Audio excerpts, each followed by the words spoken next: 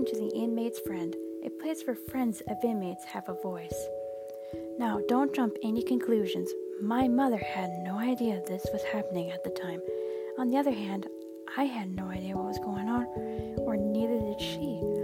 By the time I told my school teacher in 8th grade, I was well aware of what was going on, but I wasn't sure if it was normal for your father figure to act that way or touch you that way.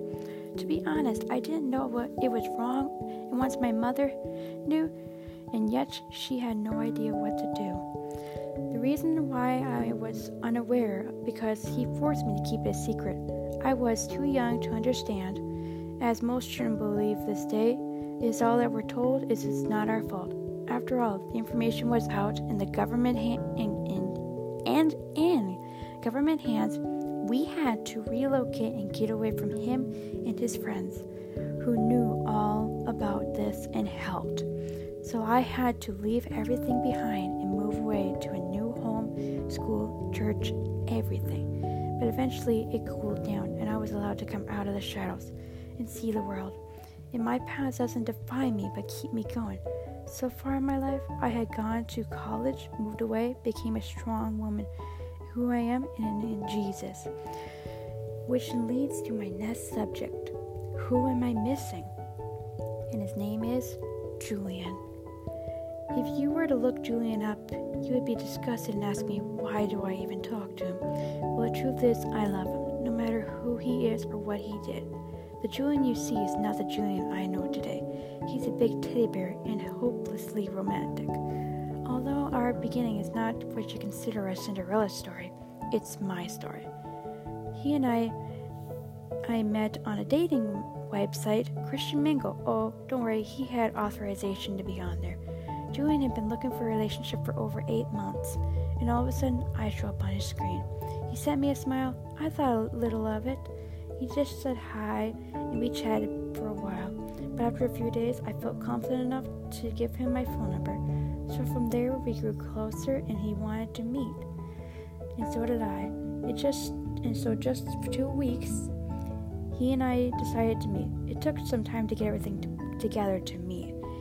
He had his family help get the accommodations ready for me to spend the night in these cities, aka Minneapolis. So when the weekend arrived, I got my butt out of bed at 6 a.m., took an Uber to the bus station, and get on a train station to ride all the way down to cities, which at least is a good 50 miles in one way.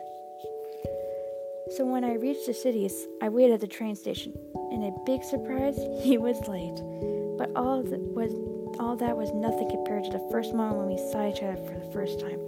Although I'm not one to believe in love at first sight, and honest to God, it was. For 3 months, we saw each other once a month, plus text and call constantly every day, just to get a blissful moment of love once again. But in hard parts, because on the 4th month, Julian had to go back to his home state for court, and he was sentenced to 4 more years of prison due to unknown facts and reasons. Other than that, he needs to be punished more for his crime. Julian was allowed 6 weeks to get his stuff in the cities situated and say goodbye to me. We saw each other as much as we could. And the last day I saw him, I cried more than I ever before. I am on the verge of tears now.